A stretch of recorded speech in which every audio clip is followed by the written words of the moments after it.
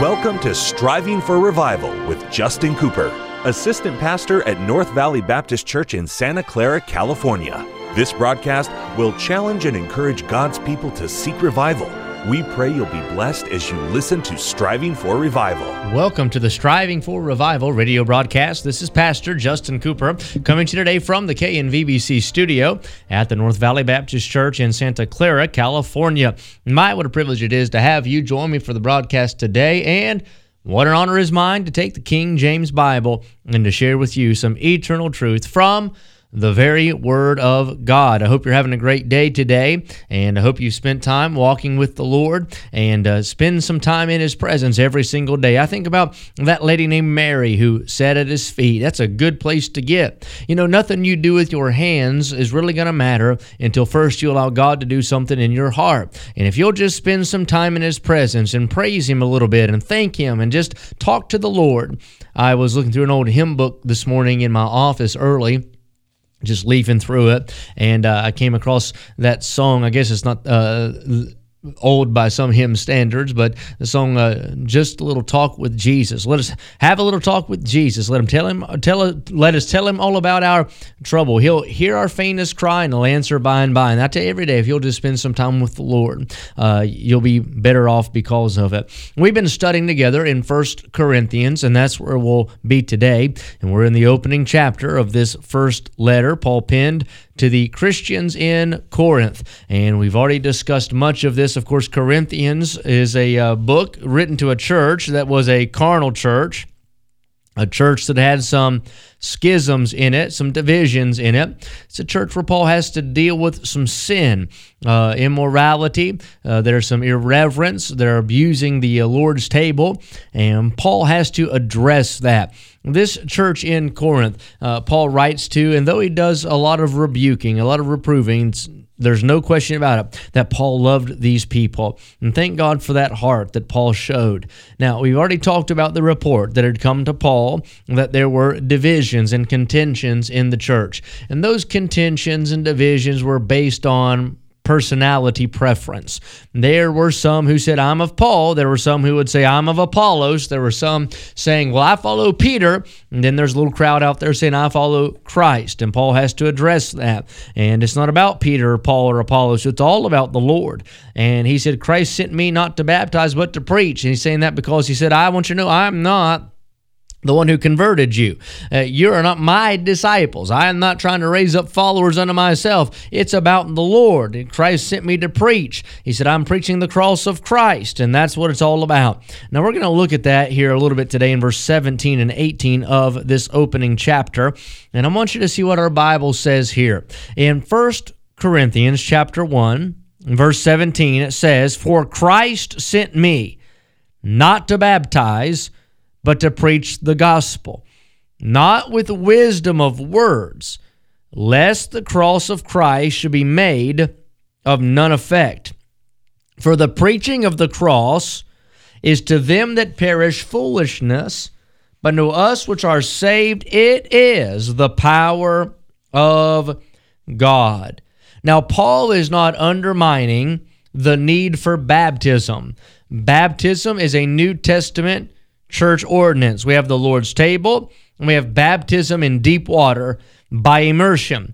Baptism is not for salvation, but from salvation. We get baptized as a public display, a profession, a recognizing of ourselves to be a born-again believer, a follower of the Lord Jesus Christ. And baptism is a picture of the death, burial, and resurrection of the Lord. So Paul is not throwing baptism out the window. He's making the larger point here that he came to make Jesus known.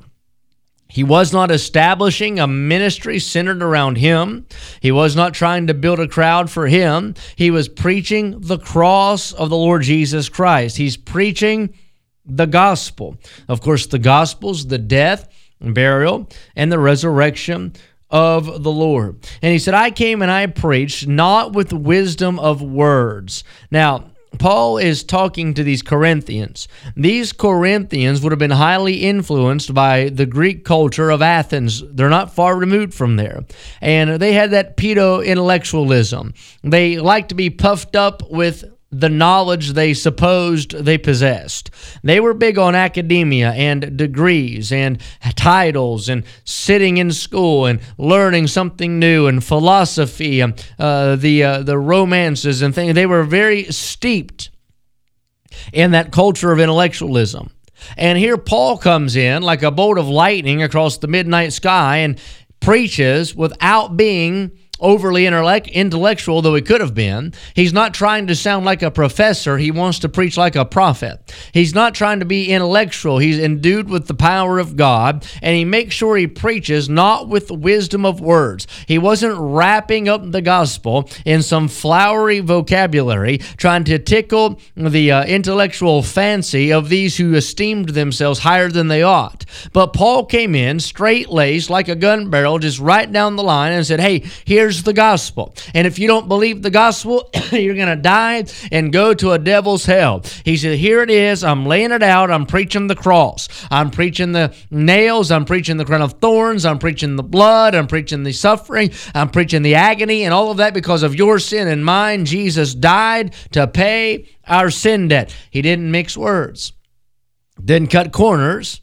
He didn't try to sound like he was some great exegetic genius. He just preached the gospel.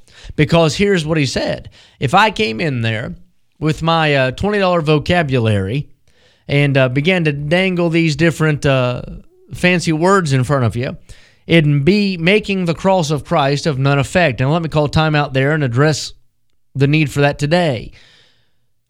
I fear today that preachers are worried about being accepted by academia and not looked down upon by what the world would say is a educated or wise individual, a professor, a doctor, a theologian, whatever. And because of that, they are taking the simple gospel message and shrouding it in lingo, in language, in terminology that, I mean, the average person sitting out there says, what in the world are they doing? They are preaching to impress instead of preaching to impact. Paul didn't do that. Paul wasn't worried about you saying, woo, what an orator. He wasn't worried about you thinking, wow, what a speaker. He was not concerned with you saying, my, how deep is his knowledge. But when Paul got done, he wanted you to say, sirs, what must I do to be saved? Verse 18, he said, for the preaching of the cross is to them that perish foolishness. What he's saying is you're never going to convince the lost man that the gospel is attractive by using highfalutin language and wrapping all your message up in this deep, seemingly sounding astute terminology. He said, because to them who are perishing, to a lost man, it's foolish. Now, that word foolish literally means it is moronic. You can see that when you listen to the average news report, watch the television. They mock the gospel, and they mock the preacher, and they mock the message and the methods of old-time religion. Why? Because to a lost individual, void of the Holy Spirit, darkened in sin, it is moronic. The average person wants their religion to have something within it that they can accomplish, that they can do, a place where they can climb to or attain. They don't want to hear that a Savior died for their sin and they have nothing to do with it. But if they're going to be saved, to be by grace through faith.